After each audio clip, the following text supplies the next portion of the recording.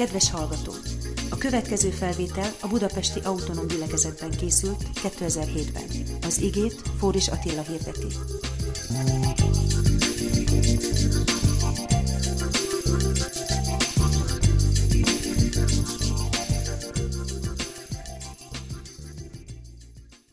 Nyissátok ki a Bibliátokat a Péternek az első levelénél, és addig is, amíg megkeresitek ezt a részt a Bibliában, szeretnélek újból sok szeretettel köszönteni titeket, és meg is kérdezném, hogy van-e valaki, aki először vesz részt a Budapesti Autonóm Gyülekezetnek az istentiszteletén? Van-e itt bárki ilyen? Nagyon sok szeretettel köszöntünk titeket, Isten hozott itt ezen a helyen benneteket. Érezzétek nagyon jól magatokat az Istennek a jelenlétében, és nagyon örülünk, hogy velünk töltitek ezt a délelőttöt. Szerintem jól döntöttetek.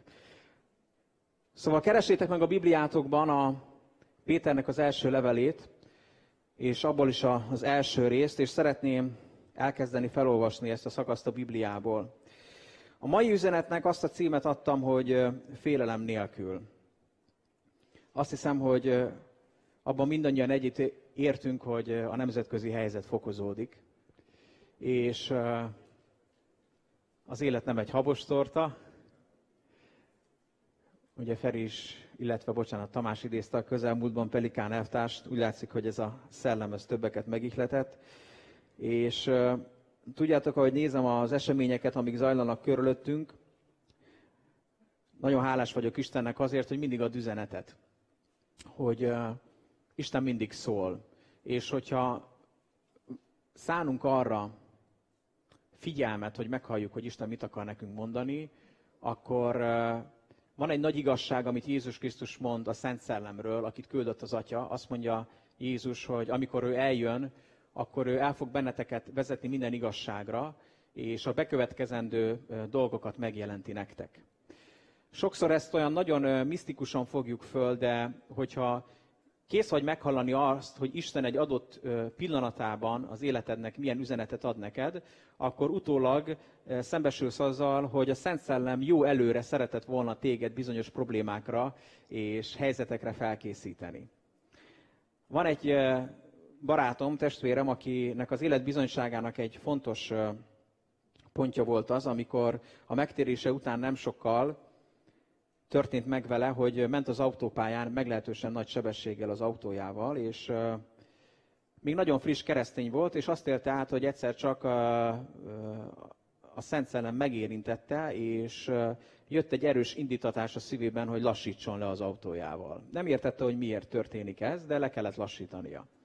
És lelassított, és nem sokkal ezután azt tapasztalta, azzal szembesült, hogy az autópálya közepén ott volt egy hatalmas, valamilyen lehullott áru, valamilyen kamionról vagy teherautóról lehullott, és hogy akkor engedett annak az inspirációnak, előzte meg azt, hogy balesetbe keveredjen. Ez egy elég fantasztikus eset, de nem kell ennyire túlmisztifikálni a dolgokat, mert amikor az életednek egy adott pillanatában, vagy egy közösség, egy nemzet, vagy egy gyülekezet meghallja azt, amit Isten akar neki mondani, akkor azt tapasztaljuk, hogy Isten ezáltal felkészít bennünket olyan helyzetekre, amik következni fognak. És ennek fényében, amikor visszagondoltam arra, hogy milyen üzenetek hangzottak el az elmúlt években, az elmúlt évben akár, akkor azzal kell szembesülnünk, hogy Isten igenis elkezdett bennünket fölkészíteni nagyon sok olyan dologra, amikben pillanatnyilag benne vagyunk. Talán emlékeztek rá, hogy pont egy évvel ezelőtt beszéltünk arról, hogy mi zajlik a Közel-Keleten. És a Tamás is utalt 2 héttel ezelőtt az üzenetében arra, hogy akkor ez egy távoli dolognak tűnt. A Közel-Kelet nem tűnt olyan közelinek. De mégis most azt tapasztaljuk, hogy minthogyha azok a dolgok, amik addig csak a rádióban és a televízióban lettek volna, most 3D-ben itt vannak, és kimegyünk az utcára, és szembesülünk azoknak a következményeivel, amik azt gondoltuk, hogy olyan dolgok, amik a mi komfortzónánkat, a mi életünket egyáltalán nem fogják érinteni. Talán azt gondoltuk, hogy ezek olyan problémák, amik nem a mi problémáink, amit nem nekünk kell megoldani, amihez nekünk semmi közünk nincsen. És ha emlékeztek, akkor is beszéltünk már sokat arról, hogy igenis kell valamilyen válaszokat adnunk azokra a kérdésekre, amik azért ilyenkor az emberekben óhatatlanul is felmerülnek. Félelmekre, szorongásokra. És azt követően az elmúlt évben nagyon sok üzenet hangzott el a személyes identitásunkról.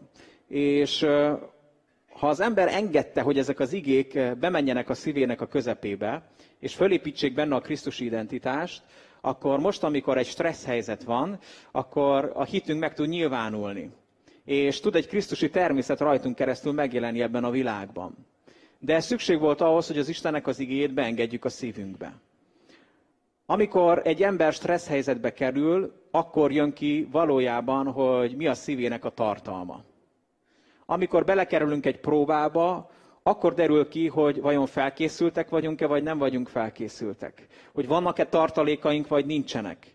Hogy különösen, hogyha egy hosszú próba van az életünkben, kiderül, hogy addig tudunk elmenni, ameddig az emberi erőfeszítéseink, a humanizmusunk elegendő, vagy pedig tovább tudunk lépni a krisztusi természetnek a szintjére, ami már az önfeláldozásnak a szintje. Ami már nem egy természetes megnyilvánulás, hanem az Isten természet feletti szeretetének, jellemének, kegyelmének a megnyilvánulása az életünkben. És nem véletlenül mondja ugye a példabeszédek könyve, hogy ha lágyan viselted magad a nyomorúság idején, akkor szűk a te erőd, mert amikor jönnek a nyomorúságok, és jönnek a szokatlan szituációk, akkor derül ki az, hogy valójában milyen paszban vagyunk. És amikor belekerülünk akár a személyes életünkbe egy olyan helyzetbe, ami kibillent bennünket a jól megszokott kerékvágásból, akkor, ahogy szoktuk mondani, ez olyan, mintha vizsgáznánk, de ami a jó hír, és nem szembesíteni akarom csak magunkat azzal, hogy pillanatnyilag milyen állapotban vagyunk, bár egy jó szembesítés az olyan, mint egy teszt, mert megállapítja, hogy hol tartunk most, hanem sokkal inkább bátorítani szeretnélek titeket arra, hogy éljetek azokkal a lehetőségekkel, amiket Isten arra ad nekünk, hogy fölkészítsen bennünket. Hogy a megfelelő helyen, a megfelelő időben valóban úgy tudjunk megnyilvánulni ebben a világban, mint az Istennek az emberei. És ahogy gondolkodok ezen az egész helyzeten, nagyon sok ige elém jött, és lehet, hogy azt szoktátok meg tőlem, hogy én olyan prédikációkkal, üzenetekkel szoktam készülni, ami szépen logikusan föl van építve, egyik pont következik a másikból, de annyi ige jutott eszembe, hogy nagyon sok igéhez, nagyon sok gondolat párosul, és nem fogom az összeset rátok zúdítani, csak arra kérlek benneteket, hogy most tekintsetek el attól, hogy valami nagyon logikus gondolatmenetet kerestek. Lesznek benne nagyon összecsengő gondolatok, de párhuzamosan szeretnék több igével ma foglalkozni, és szeretnék ezekre az igazságokra rávilágítani, és szeretném a hitünket fölébreszteni abban, hogy mennyire fontos, hogy belekapaszkodjunk az Istenbe. Hogy belekapaszkodjunk az Istennek a jelenlétébe, hogy megerősítsük az identitásunkat, hogy táplálkozzunk az Istennek az igéjével, hogy megteljünk az Istennek az igéjével. Azt gondolom, hogy azok a szituációk, amiben benne vagyunk, talán még pillanatnyilag sem tűnnek annyira félelmetesnek. Tehát a komfortzónánkat még annyira azért nem borították fel ezek a dolgok, bár a kölcsönös véleménynyilvánítások biztos a lelkünket már feldúlták az elmúlt időszakban, de ugyanúgy, ahogy egy évvel ezelőtt nem gondoltuk, hogy ez kézzelfogható közelségbe kerül hozzánk, ez a probléma, ugyanúgy jó, hogyha most is azokban az időszakokban, amiben benne vagyunk, felkészülünk arra, ami végbe fog menni ebben a világban. Nem akarok ilyen nagy szavakat mondani, de egész biztos, hogy semmi nem fog úgy maradni, mint ahogy megszoktuk. És nagyon sok minden meg fog változni. De vannak maradandó dolgok, amik viszont nem fognak megváltozni, és ezekről szeretnék ma nektek beszélni. Tehát a Péter első leveléhez lapozzatok a Bibliátokban, és az első részből szeretnék felolvasni. Addig is, amíg már megtaláltátok, csak még egy dolog eszembe jutott, hogy nagyon jó volt dicsérni az Urat.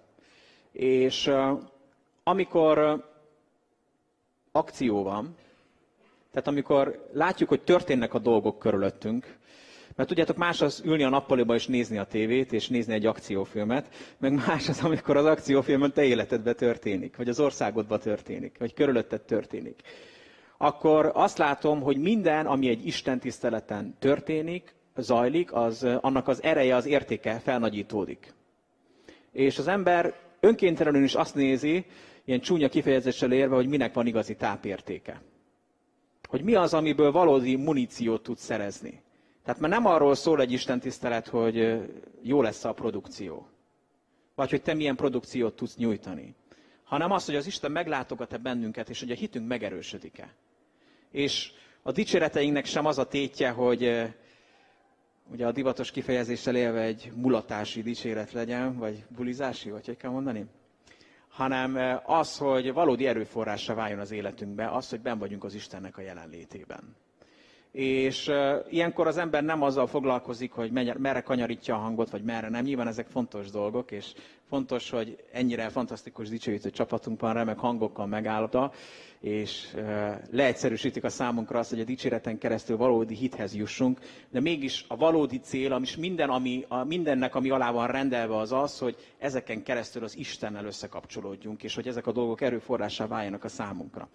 Na tehát a Péter első leveléből, az első verstől olvasom az igét. Péter Jézus Krisztus apostola üdvözletét küldi Isten kiválasztott népének, akik szétszorodva élnek Pontusban, Galíciában, Kappadóciában, Kis-Ázsiában és Bitiniában. Az Atya Isten már réges-régen elhatározta, hogy kiválaszt és szent népévé tesz benneteket a Szent Szellem által. Isten arra választott ki benneteket, hogy engedelmeskedjetek neki, és hogy megtisztítson titeket a Jézus Krisztus vére, vagyis áldozati halála által. Isten adjon nektek egyre több kegyelmet és békességet. Hát erről a néhány versről is rengeteget lehetne beszélni, de csak hogy az identitásunkat megerősítsük. Egy óriási kiváltság az, hogy úgy lehetünk itt, ebben a városban, a budapesti autonóm gyülekezet, és beleértve téged is, mint az Isten kiválasztott népe.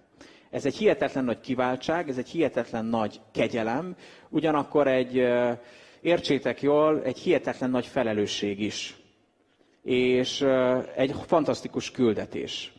És azt mondja ezen a helyen az ige, hogy az Istennek a kiválasztása az nagyon-nagyon komoly következményekkel jár az Istennek a népében. Aztán olvasom tovább. Áldott legyen az Isten, Urunknak, Jézus Krisztusnak Atya, aki nagy irgalmából újjászült bennünket Jézus Krisztusnak a halálból való feltámasztása által. Ez pedig élő reménységet jelent a számunkra. Most tehát reménységgel várjuk, hogy megkapjuk örökségünket, amelyet semmi sem tehet tönkre, és amely soha meg nem fakul, és soha sem veszít az értékéből. Tehát azt mondja ezen a helyen Péter arról az örökségről, amit Istentől kapunk, hogy ez az örökség olyan, amit semmi sem tehet tönkre. Amiért többnyire ma Magyarországon aggódnak az emberek, az az örökség, amit tönkre lehet tenni. Amit el lehet tőlünk venni. Amitől meg lehet bennünket fosztani. Viszont Péter ebben a levélben arra igyekszik ráirányítani a figyelmünket, hogy mik az igazán fontos dolgok az életünkben. Hogy mik azok a maradandó dolgok, amikért igazán érdemes élni, amiben igazán érdemes fektetni. Ami igazán fontos, ami igazán meg tudja tartani az életünket. És azt mondja ezen a helyen az ige 3 jelzővel illeti, illetve kifejezéssel ezt az örökséget, ez a fordítás, amit felolvastam, hogy semmi nem teheti tönkre, soha meg nem fakul, és soha nem veszít az értékéből. És azt is megindokolja itt az ige, hogy miért van ez így. Azt mondja, hogy mert a mennyben őrzik a számunkra. A földi dolgok, azt mondja az ige, minden, ami materiális, természetű és pillanatnyilag körülvesz bennünket, el fog múlni. Ez egy romlandó, rothandó világ. És hogyha igazán jó befektetéseket szeretnél az életedben eszközölni, akkor nagyon fontos, hogy a fókuszodat a materiális világból oda helyezd a mennybe. Mert amit a mennybe fogsz befektetni, az lesz igazán maradandó. Hogyha elfogadsz egy jó befektetési tanácsot ma délelőtt, akkor arra kérlek nagy szeretettel, hogy gondold végig az életedet, hogy mik azok a dolgok, amik olyan befektetések, amik csak rövid távúak, tehát csak a földi világra irányulnak, és mik azok a befektetések, amik pedig hosszú távúak, és a mennyben kapod meg a jutalmát, amik örökkévalóak. Ami nagyon fontos, hogy vannak olyan materiális természetű befektetések, amik szolgálják a mennyei befektetéseket.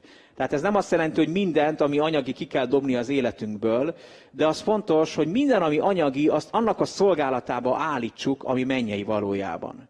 És hogyha ezt az értékrendet követjük az életünkbe, akkor azzal biztat bennünket az ige, hogy egy olyan örökségünk van, ami elenyészhetetlen, és ami nem fog tönkre menni. Úgy folytatja Péter hogy mindez a tiétek, akiket Isten hatalma védelmez, a hitetek által, ameddig a teljes üdvösséget el nem éritek.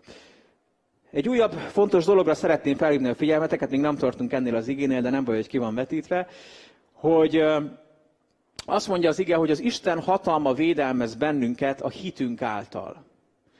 Az Istennek a hatalma az itt van, az jelen van. De az Isten hatalmának a megnyilvánulásához szükség van valamire az életünkben, ez pedig a te személyes hited, meg az én személyes hitem. Tehát azt mondja az ige, hogy az Isten hatalma védelmez bennünket a mi hitünk által.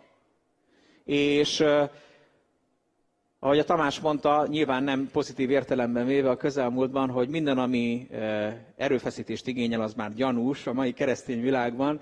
Szeretném azt mondani nektek, hogy ne tekintsetek minden gyanúsnak azért, mert erőfeszítéssel jár. Ha visszagondoltok, szintén ennek a gyülekezetnek az elmúlt 18 vagy 19 évére, már nem is tudom számolni, akkor megnézhettünk jó pár színdarabot, és visszacseng a fülembe az egyikből az a sokatok számára jól ismert mondat, hogy érj el valódi eredményeket igazi erőfeszítések nélkül.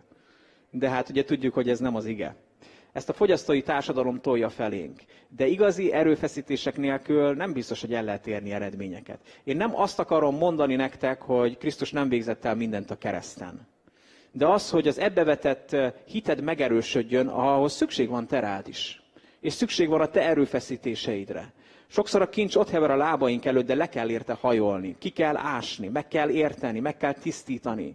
És igenis, Isten, mivel nem egyszerűen robotokat, nem egyszerűen elkényeztetett gyerekeket akar csinálni belőlünk, hanem szerette volna azt, hogy az ő képére való teremtettségünk megnyilvánuljon, ezért felelősséget ad nekünk. És Isten megengedi azt, hogy a felelősségünk tükrében a tetteinknek, a hozzáállásunknak, a következményeivel szembesüljünk az életünknek bizonyos pontjain.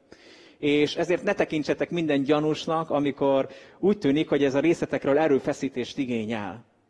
Mert hogyha van erőd, akkor tudsz kifejteni erőfeszítést is. És Isten igenis adott erőt azért, hogy eredményesek legyünk. És azt mondja ezen a helyen az ige, hogy az Istennek a hatalma védelmez bennünket a hitünk által, ameddig a teljes üdvösséget el nem éritek. Ez már el van készítve, hogy az idők végén mindenki számára lelepleződjön. Ezért tölt el benneteket nagy öröm, annak ellenére, hogy most még egy kis ideig különböző megpróbáltatások szomorúságot okoznak nektek. És hogy miért van ez így? Mert szükséges, hogy ezek a nehézségek próbára tegyék a hiteteket, vajon valódi-e? Az igazi hit ugyanis értékesebb a színtiszta aranynál. Az aranyat tűzzel tisztítják meg, mégsem marad meg örökké. Hitetek viszont miután kipróbálták és valódinak bizonyult, dicséretet, elismerést és dicsőséget szerez nektek, amikor Jézus Krisztus megjelenik. Tehát látjuk azt, hogy ezen a helyen az ige újból a maradandót és a mulandót, a rothandót állítja szembe egymással. Az arany, az azt gondolom, hogy ameddig világ a világ érték lesz.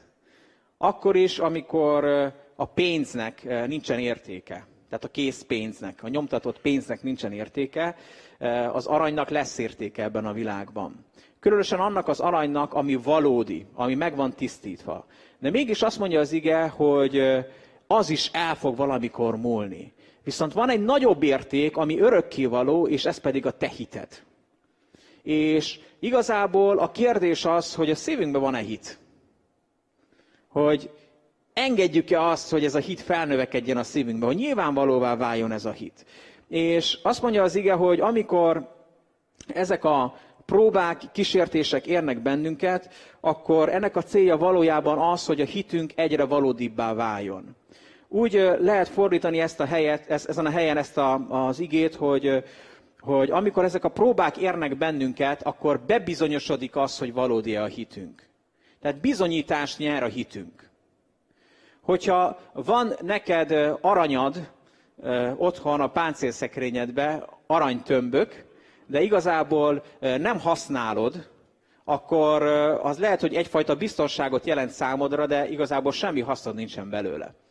Amikor kisgyerekek voltunk, akkor még ugye a kommunizmus dúlt meglehetősen nagy erőkkel ebben az országban is, a szocializmus, fogalmazunk így, ugye az már egy kicsit azért lájtosabb, mint a kőkemény kommunizmus, de minden esetre az biztos, hogy úgy volt, hogy a boltban nem lehetett akármit kapni. És mi, mint gyerekek, szerettük az édességeket, és voltak a szocializmus különböző országaiból, meg a szerencsi csoki gyárból és az egyéb helyekről származó remek műremekek, amiket nagy szeretettel fogyasztottunk, de ami igazán mégis felvillanyozott bennünket, azok az édesipari termékek voltak, amik tőlünk nyugatabbról érkeztek kis hazánkba, és mivel édesapám lelkipásztor és nagyon sok nyugati lelkész, misszionárius megfordult a házunkban, ezért ők soha nem érkeztek üres zsebbel. És mindig vagy egy csomag rágógumi, vagy egyéb ilyen nyugati, valódi kuriózumnak számító édesség landolt a fiókjainkban.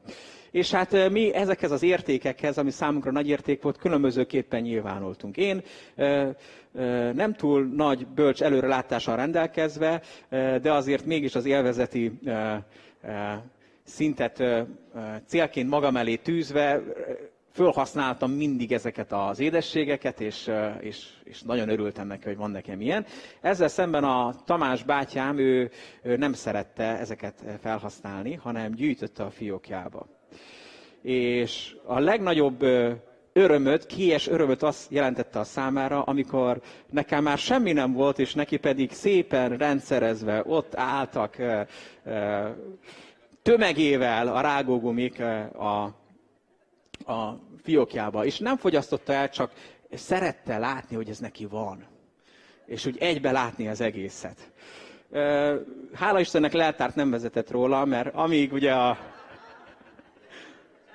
az optika törvényei engedték, azért próbáltam belőle elcsenni, amíg úgy gondoltam, hogy nem vesz észre. De tudjátok, azt tapasztaltam, hogy azok a rágógumik, amik már 2-3 éve ott állnak a fiókban, hogyha számba veszem, akkor szétporlad, és semmilyen élvezeti értéke nincsen. Tehát az egész egy státusz. Na most kicsit messze kanyarodtunk a hittől és a kipróbált hittől, de amire szeretnék rávilágítani, az az, hogy a hited akkor válik értékessé, amikor egy akcióhelyzetben elkezded használni. Amikor nyilvánvalóvá válik az, hogy mi is van neked a szívedbe, hogy kicsoda vagy te valójában. És tudjátok, Jézus Krisztus, az Istennek a fia, hihetetlen nagy hittel érkezett ebbe a világba. Mégis, amiért fölnézünk rá, mint a hitnek a fejedelmére, az az, hogy a szenvedések és a kísértések között bizonyította azt, hogy ő hisz és hűséges az Istenhez. Hogy ő hisz az Istennek a hűségében és a szeretetében. És példát adott nekünk. És ezért a Krisztusnak a hite, ami egyébként a miénk, ahogy erről szintén hallhattatok az elmúlt időszakban, az nem egy kipróbálatlan hit, hanem az egy valódi hit. És a hitünknek a valódiságát mindig az méri meg, hogy az aktuális stressz helyzetekben hogyan nyilvánulunk meg, hogy hogyan cselekszünk, hogy mit csinálunk. Nem az feltétlenül, hogy hogyan érzünk, hogyan gondolkodunk, bár ezek is fontos dolgok, mert ebből nőnek ki gyakran a cselekedetek, hanem az, hogy hogyan nyilvánulunk meg, és hogy mit teszünk.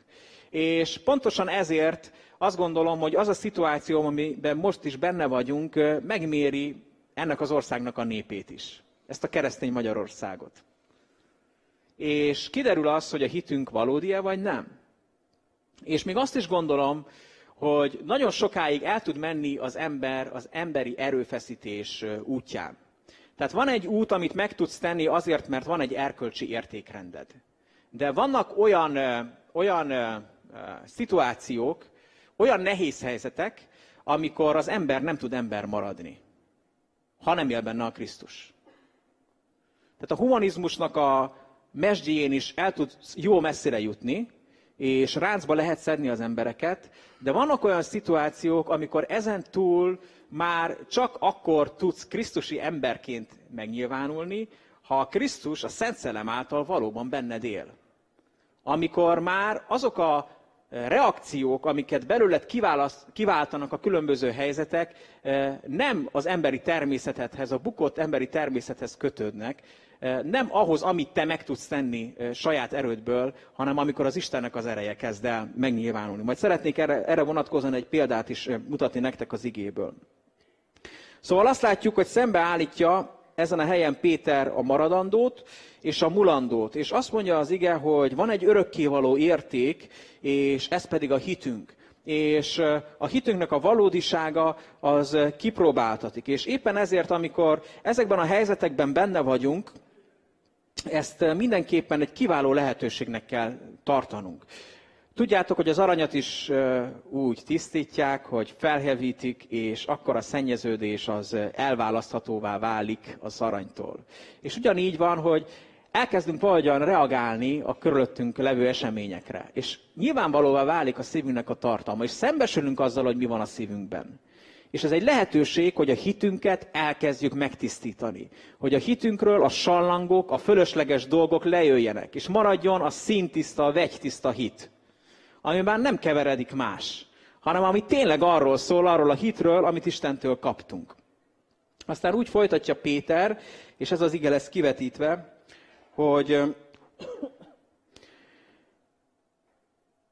igaz, ti nem ismertétek Jézus személyesen, de mégis szeretitek őt. Bár most sem látjátok, mégis hisztek benne, és dicsőséges öröm tölt el benneteket, amelyet lehetetlen szavakkal kifejezni. Így éritek el hiteteknek a célját, a lelketeknek az üdvösségét.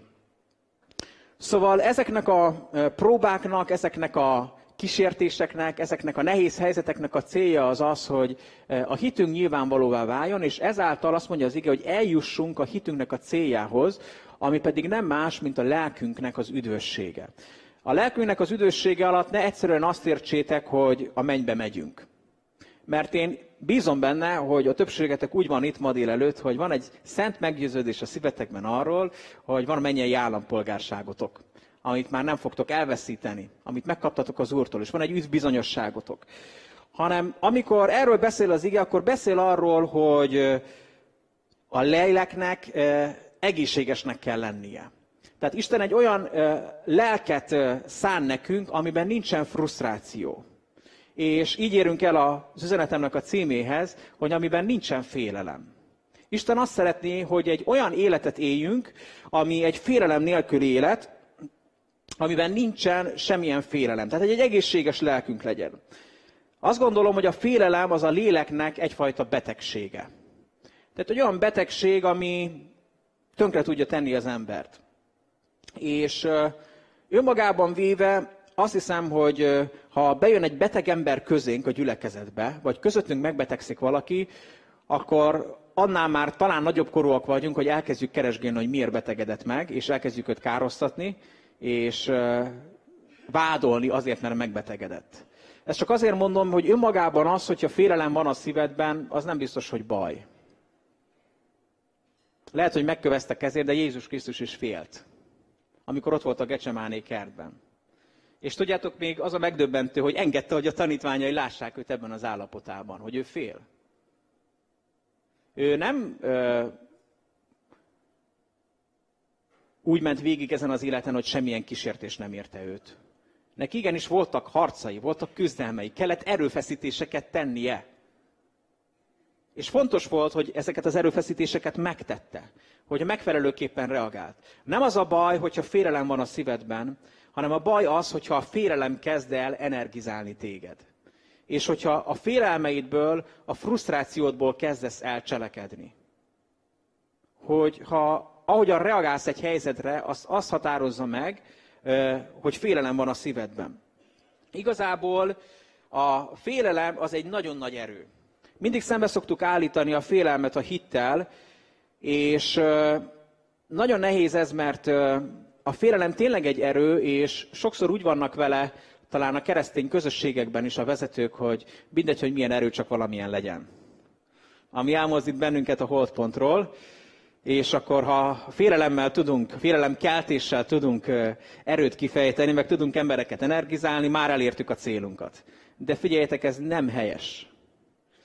Mert nem az a kérdés, hogy az erő megjelenik-e, hanem nagyon fontos az, hogy ez milyen forrásból származik ez az erő, és nagyon fontos, hogy abból az emberből, akit ez az erő energizál, mi lesz. Hogy egy idegbeteg hívő lesz belőle, vagy pedig egy olyan hívő, akit minden körülmények között a Krisztusnak a békessége meg fog őrizni. És nagyon-nagyon nem mindegy. Biztos, hogy nagyon egyszerűen meg fogjátok tudni a választ adni arra a kérdésre, hol jött be a félelem az embernek az életébe, illetve hogy hol találkozunk először a félelemmel a Bibliában, a Szentírásban. Nagyon egyszerű a válasz, szinte ciki is rá válaszolni, igaz? Mert mindenki tudja.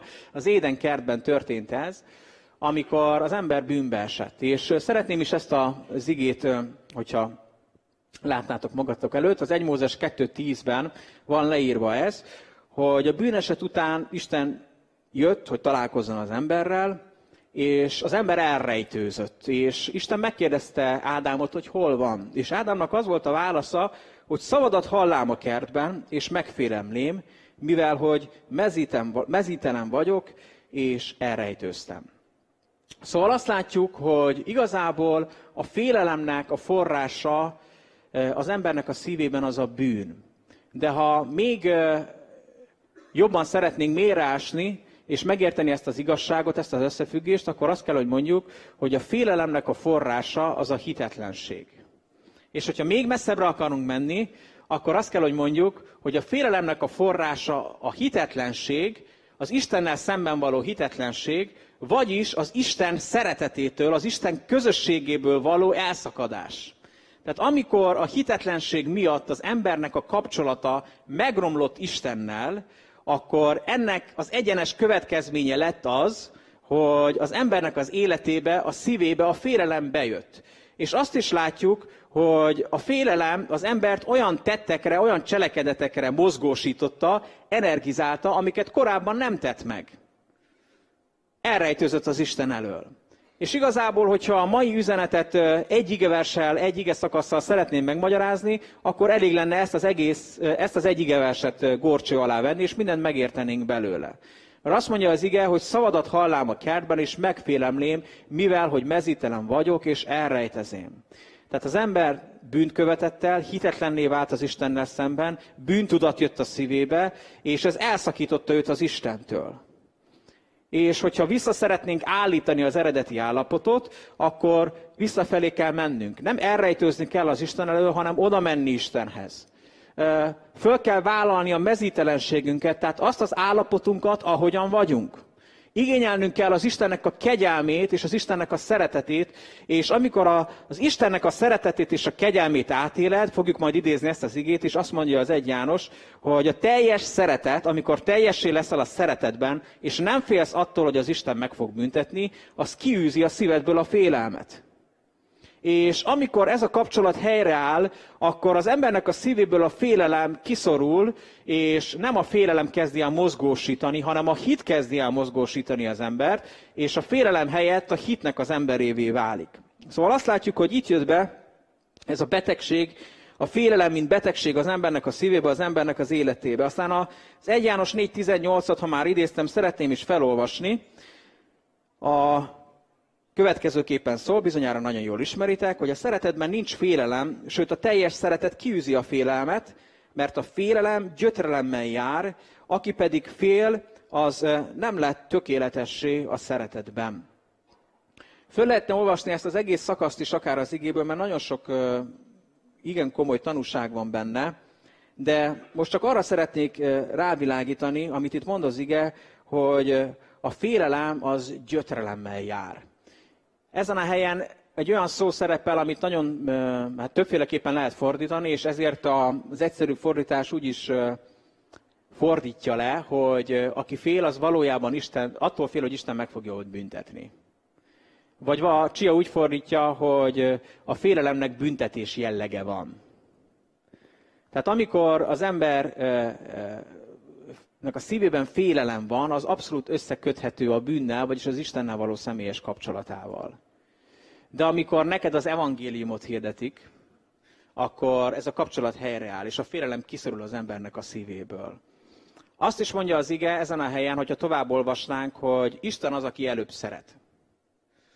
Tehát úgy működik ez a dolog, úgy működik ez a helyreállás, hogy ugye úgy olvastuk a Mózesben, hogy elrejtőzött az ember Isten elől. Hogy előjössz a bunkerből, előjössz a rejtekeidből, fölvállalod a mezítelenségedet, a rúdságodat úgy, ahogy van, azért, mert neked hirdetik azt, hogy az Isten téged így bűnösen szeret. És hogy fontos vagy neki.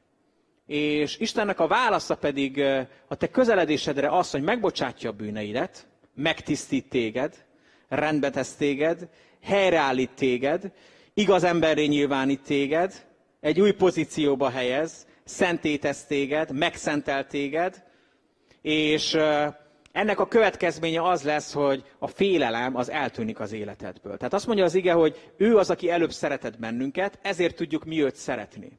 És az, hogy átélted-e az Istennek az irántad való szeretetét, annak van egy fontos tükre, lakmuszpapírja az életedben, ez pedig az, hogy szereted-e az embereket. Mert azt mondja az ige, hogyha azt mondod, hogy szereted az Istent, de az embereket gyűlölöd, akkor igazából hazug vagy, és becsapod saját magadat. Tehát, hogy megértsétek a gondolatmenetet, annak a bizonyítéka, hogy te átélted az Istennek a szeretetét, és tudod, hogy mit jelent az Istennek a kegyelme, tudod, mit jelent az, hogy Isten megbocsátott téged, és tudod, hogy mit jelent az, hogy Isten az érdemeid ellenére igazán nyilvánított téged, és te ebből az identitásodból élsz, tehát ennek a jele az, hogy szereted azokat az embereket, akik körülvesznek téged, akik belépnek a komfortzónádba, akik fölrúgják a jól berögzött szokásaidat, akik földöntik azokat a terveidet, amiket erre a világra nézve megalkottál, megszültél, és nyilvánvalóvá válik ezen keresztül, hogy te valóban átélted az Istennek a szeretetét. Hogyha nem szereted az embereket, akkor az a rossz hírem van, hogy valószínűleg nem tudod még, vagy nem éled át pillanatnyilag, legalábbis maradjunk annyiban, hogy mit jelent az, hogy az Isten szeret téged. És kereszténynek, krisztusi embernek lenni valójában ezt jelenti, hogy átélem az Istennek a szeretetét, megértem, megtapasztalom, Isten kijelenti ezt a számomra, és ebből adódóan viszont szeretem az Istent, és az, hogy én szeretem az Istent, abban nyer bizonyítékot, hogy szeretem az embereket. Cselekedetek által. Ugye azt mondja az ige, hogy ne szóval szeressünk, hanem cselekedetekkel is valóságosan. Szeretnék egy igével tovább menni, a zsidókhoz írt levélnek a 12. részéhez. Nem szeretnék apokaliptikus tanítást adni, vannak, akik ebben sokkal képzettebbek és sokkal nagyobb tudással rendelkeznek, ezt már a Tamás részben megtette, meg szerintem még sokszor meg is fogja tenni, mert ahogy közeledik a vég, egyre nagyobb szükségünk lesz arra, hogy világosan lássunk ezekben a kérdésekben, és inkább csak egy törvényszerűségre szeretnék rávilágítani ebből az igéből. Tehát a zsidó 12, 26-27. Akkor régen, mikor Isten szólt, a hangja megrázta a földet. Most pedig azt ígéri, még egyszer megrázom a földet, sőt, még az eget is. Ez a még egyszer azt jelenti, hogy minden teremtett dolgot megrendít, és ezek el is fognak tűnni. Csak az marad meg, ami rendíthetetlen. Tehát én nem szeretném most ezt elhelyezni az apokaliptikus naptárban, hogy mikor fog megtörténni. Félek, hogy rossz helyre tenném az X-et, úgyhogy majd ezt a Tamás megteszi helyettem. Nem akarok mellé lőni, de egy biztos, hogy felhívja az ige egy törvényszerűségre a figyelmünket, hogy amikor Isten megrázza a világot, akkor ami megrendíthető, az meg is rendül. És csak azok a dolgok maradnak meg, amik rendíthetetlenek, amik mozdíthatatlanok. És most is azt tapasztaljuk, hogy rezeg. Nem csak a léc, hanem mozog körülöttünk minden. És az is látszik, hogy ami megrángatható, ami kimozdítható, az ki is mozdul. Ami elromolhat, az el is fog romlani. Viszont van egy ígéretünk is, hogy vannak rendíthetetlen dolgok. Az Istennek az országa egy rendíthetetlen ország. És mi ennek a részesei vagyunk. És amikor így megrázzák az embert, mint a szűcsavargát, akkor igazából azok a dolgok az embernek a szívében is megmaradnak, amik rendíthetetlenek, amik biztosak. És ez szintén egy kiváló lehetőség arra, hogy az ember szembesüljön azzal, hogy ki vagyok én valójában. Hogy mik az én valódi értékeim. Hogy előjön-e belőlem a vadállat, vagy előjön-e belőlem Jézus Krisztus. Egy igével szeretnék szintén tovább haladni. A 2 Timóteus 3-ból szeretném a 16. verset felolvasni, nagyon jól ismeritek. Talán emlékeztek rá, és ez sem véletlen, hogy ha nem is az idei nyári táborban, de egy évvel ezelőtt mennyit foglalkoztunk ezzel az igével, a 2 Timóteus 3-mal. És én erre mondom azt, hogy lenyűgöz engem az Istennek a bölcsessége és az előrelátása, hogy ő igenis küldi az üzenetet. Szerintem mindenki nevében, aki ide kiszokott állni, prédikálni, elmondhatjuk, hogy én legalábbis, de a többiek is tudom, hogy sok időt töltünk az Úrral azért, hogy megértsük azt, hogy Isten mit akar üzenni ennek a népnek, ennek a gyülekezetnek, hogy mit akar üzenni neked. És én nagyon hálás vagyok azért, hogy Isten igenis üzen, hogy Istennek van szava. És ez a mi felelősségünk, hogy ezzel mit kezdünk. És ezzel a 2 Timóteus 3-mal is rengeteget foglalkoztunk, és mondtuk azt, hogy az utolsó időkben nyilvánvalóvá fog válni, mert ez az ige az egyházról szól, hogy kik a valódi hívők, és kik a nem valódi hívők. És meg lesz próbálva ez a világ. És milyen jó ugye ezekről az elmélet szintjén beszélgetni, és mennyire érdekes az, amikor az ember belekerül az éles helyzetbe, és ott már nem babra megy a játék, hanem igenis ezek a dolgok elkezdenek működni.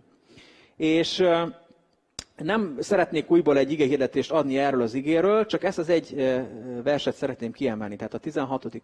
verset. A teljes írás Istentől ihletett és hasznos a tanításra, a feddésre, a megjobbításra, az igazságban való nevelésre, hogy az Isten embere tökéletes legyen, és minden jó cselekedetre felkészített. Szeretném elmondani nektek, hogy látva magam körül az eseményeket, hoztam egy döntést, hogy szeretném magamat még jobban odaszánni arra, hogy az Istennek az igéjét tanulmányozzam.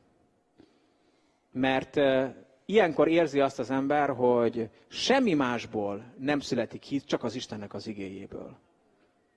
És ezért nekünk el kell köteleznünk magunkat. Most ezt az elkelt értsétek jól. Tehát, hogyha szeretnél eredményeket, szeretnél valódi hitet, nem kötelező, de lehet. Akkor én kérlek téged, hogy vedd elő az Istennek az igéjét. És ne úgy kezeld, ahogy mondtuk az elején is, az Isten tiszteletet vasárnap, mint egy színházi előadást, ami nem múlik semmi. Most nem jöttem el, nem láttam milyen volt, de legközelebb majd megnézem. Hanem gyere el, és tanulmányozz az Istennek az igéjét. Mert hitet csak az fog létrehozni benned, hogyha Isten személyesen szól hozzád. És hogyan hallanánk az Isten igéjét, hogyha nincs, aki hirdeti nekünk? Vagy ha hirdetik, hiába hirdetik, ha nem mész el és nem hallgatod meg. Ha nem veszed le a polcról a Bibliádat, és nem kezded el tanulmányozni. És amikor jönnek ezek a helyzetek, amik most is vannak, nagyon egyértelműen, ha megnézitek a különböző megnyilvánulásokat, látszik, hogy kinek a szívében volt ige. Tehát ki az, aki föl van tankolva, föl van raktározva igével. És teli van a mécsese olajjal, és tud világítani a sötétbe. Sokan ilyenkor kapkodnak, és rohangásznak az olajárusokhoz, hogy kéne valami olyan anyagot szerezni, amitől tudunk világítani, mert rájönnek, hogy a sötétség nem jó, és jó lenne világítani. De az, hogy tudjál világítani, ahhoz kell muníció. És szerintem még nem késő. Tehát most annak az ideje van, hogy a hitünket építsük.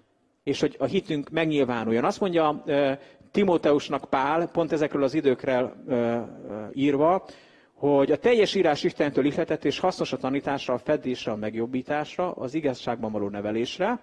És mindez miért? Hogy az Isten embere tökéletes és minden jó cselekedetre felkészített legyen. Én hiszem azt, hogy az új teremtésben tökéletesek vagyunk. De az, hogy ez a tökéletességünk megnyilvánul-e egy adott helyzetben, ez azon múlik, hogy ebben hitre jutottunk-e. Tehát mit mondott az ige? Hogy az Isten ereje védelmez bennünket a hitünk által. És azt mondja az ige, hogy az Isten embere tökéletes legyen, és minden jó cselekedetre felkészített. Tehát a cél nem az, hogy kívülről tudjad a Bibliát. Tehát nem azt mondja, hogy jól képzett keresztényeknek kell ülni a gyülekezetben, de egy dolgot mond az ige, hogy szükséges, hogy az ige által fel legyünk készítve a jó cselekedetekre.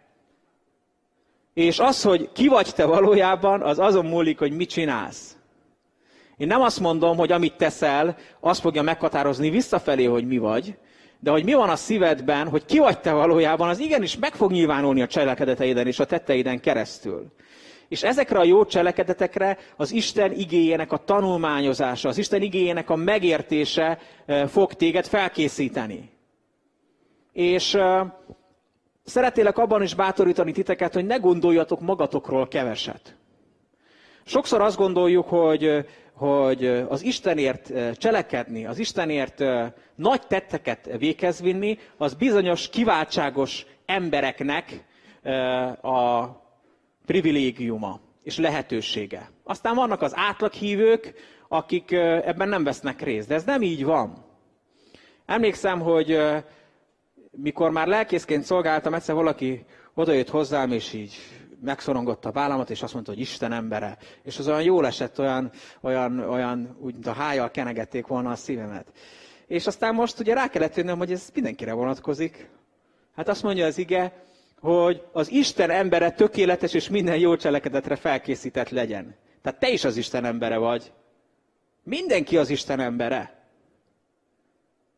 És azt gondolom, hogy ahogy haladunk előre a végkifejletben, úgy lesz egyre nagyobb értéke annak, hogy kicsoda az Isten embere valójában. Hogy ki az, aki fel van készítve a jó cselekedetekre, és hogy ki az, aki nem.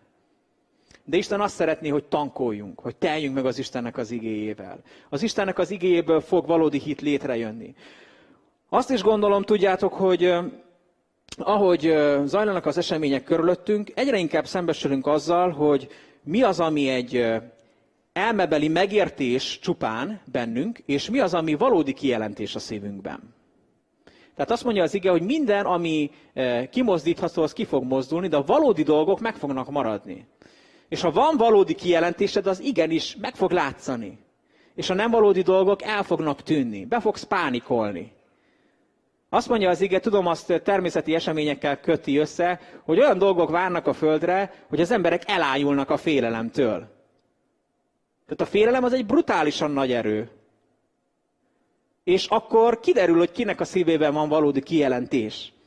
A múltkor is idéztem nektek abból a könyvből, amit nagyon ajánlok nektek, ez egy régi evangéliumi könyv, az a címe, hogy Ellenszélben, és egy zsidó hölgyről szól, aki megtalálja Jézus Krisztust, és befogadja az életébe, és aztán elmegy azért a táborokba, a koncentrációs táborokba, hogy ott az ő nemzetének, a zsidó népnek hirdesse az evangéliumot.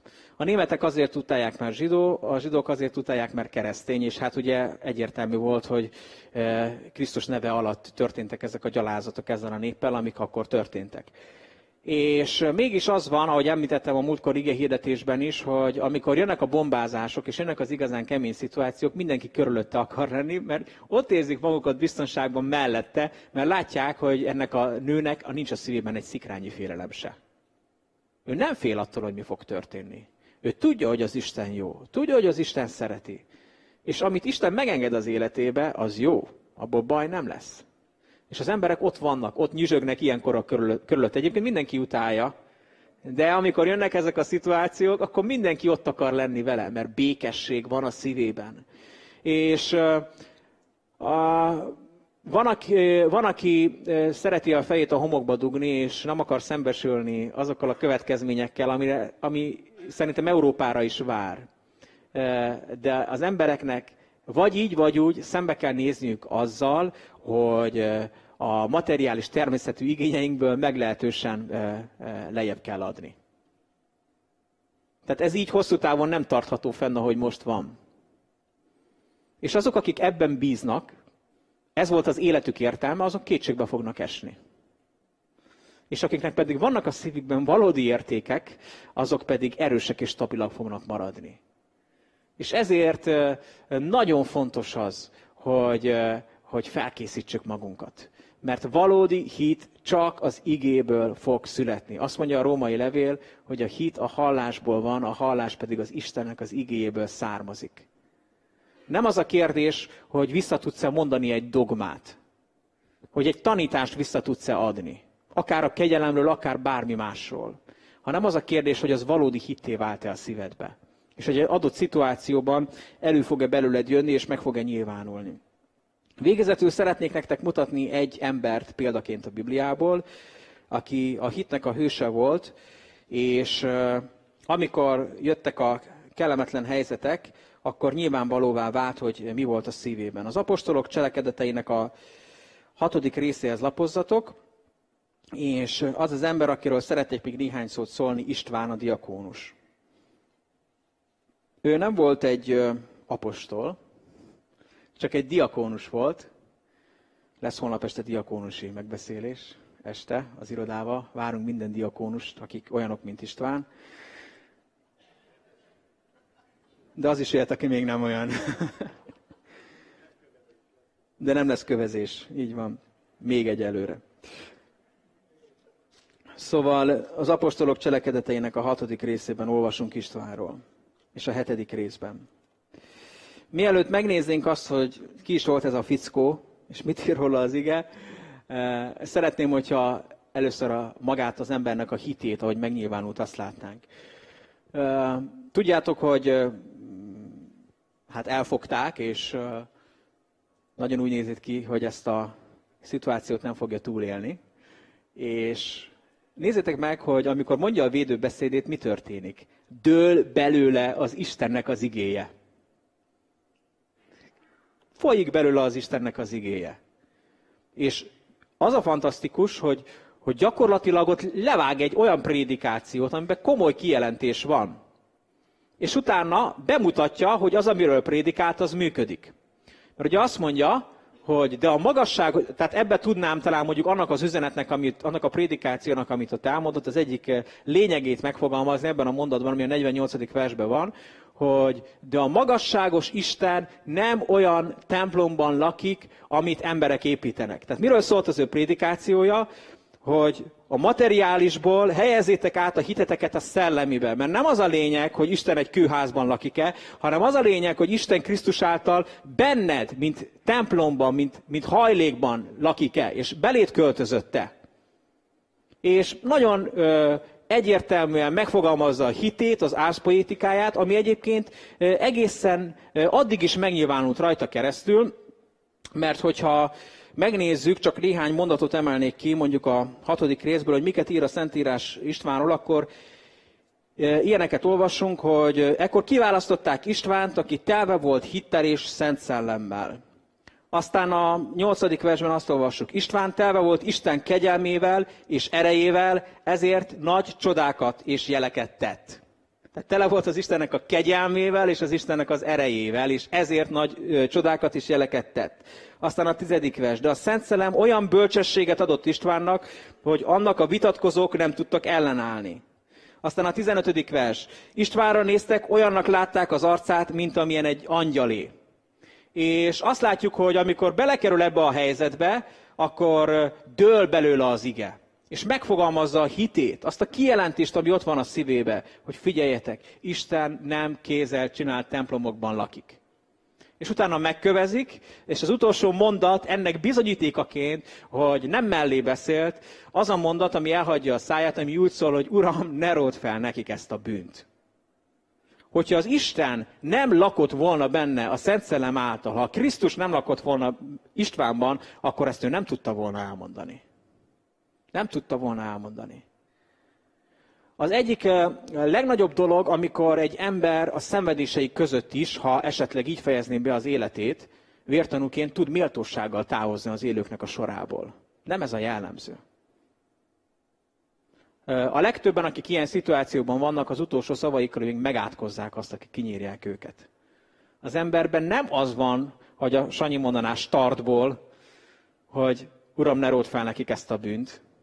De Istvánban ez volt azért, mert ő tudta azt, hogy Isten a Szent Szellem által benne lakik. Hogy Isten nem kézzel csinált templomokban lakik. Hogy a magasságos Isten nem olyan templomban lakik, amit emberek építenek. Szeretném ezt az embert példaként állítani elétek, és szeretnélek benneteket ma arra bíztatni, hogy ragadjunk meg minden lehetőséget, amiből hit származik.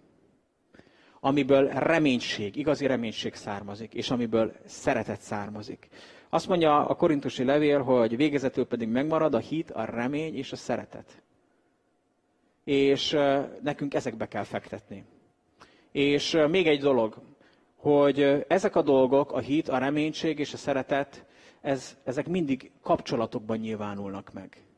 Ezeknek a közege az a kapcsolat. Az Istennel való kapcsolat és az emberekkel való kapcsolat. És én ezért arra szeretnélek titeket kérni és bátorítani, hogy fektessetek ebbe. Ragadjatok meg minden lehetőséget. Hogy épüljön a személyes közösségetek az Úrral. Hogy engedjétek, hogy Isten szóljon hozzátok. Bújjátok az igét, mert az erőforrás a számotokra, ami föl fog benneteket készíteni a jó cselekedetekre. És a másik dolog, hogy ez a világ el fog múlni. És nagyon sok mindenért megéri fáradozni. Hogy az ember építsen egy kerítést, vagy leromboljon egy régi kerítést. De nem a határon, így van. Én most épp egy kerítésépítésben vagyok. De van egy nagyon komoly ember, aki igazából dolgozik, és közben az igét is hallom. És az még jobb.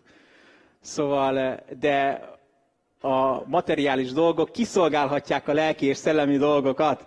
Szóval ne abba fektessetek, ami elmúlik, hanem a kapcsolatokba fektessetek. Hogy arra kérnélek benneteket, hogy töltsetek időt a szeretteitekkel.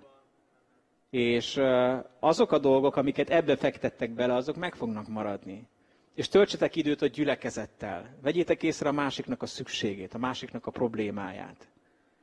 És menjetek el oda, ahol szükség van, és segítsetek. Óriási lehetőség van a számunkra, hogy bemutassuk a Krisztusnak a szeretetét, ami nem feltételekhez kötött. Nekünk nem azt kell mérlegelnünk, hogy a segítségnyújtás az jogos-e, hanem azt, hogy szükségszerű-e. Nem a jogosságát kell mérlegelnünk, hanem a szükségességét. És óriási bajban a világ, és szükségük van ezeknek az embereknek Istenre, és Isten pedig rajtad keresztül fog cselekedni. Úgyhogy bátorítanálak titeket, hogy éljetek félelem nélkül. Engedjétek, hogy az Istennel való személyes kapcsolat kiírtson minden félelmet a szívetekből. Ne stresszeljetek. A stresszhelyzet jön. De ne engedjétek, hogy ez lenyomjon benneteket. Hanem emelkedjetek felül ezen, és cselekedjetek hitből. Cselekedjetek úgy, mint akik tudjátok, hogy a magasságos Isten bennetek él, és bennetek lakik.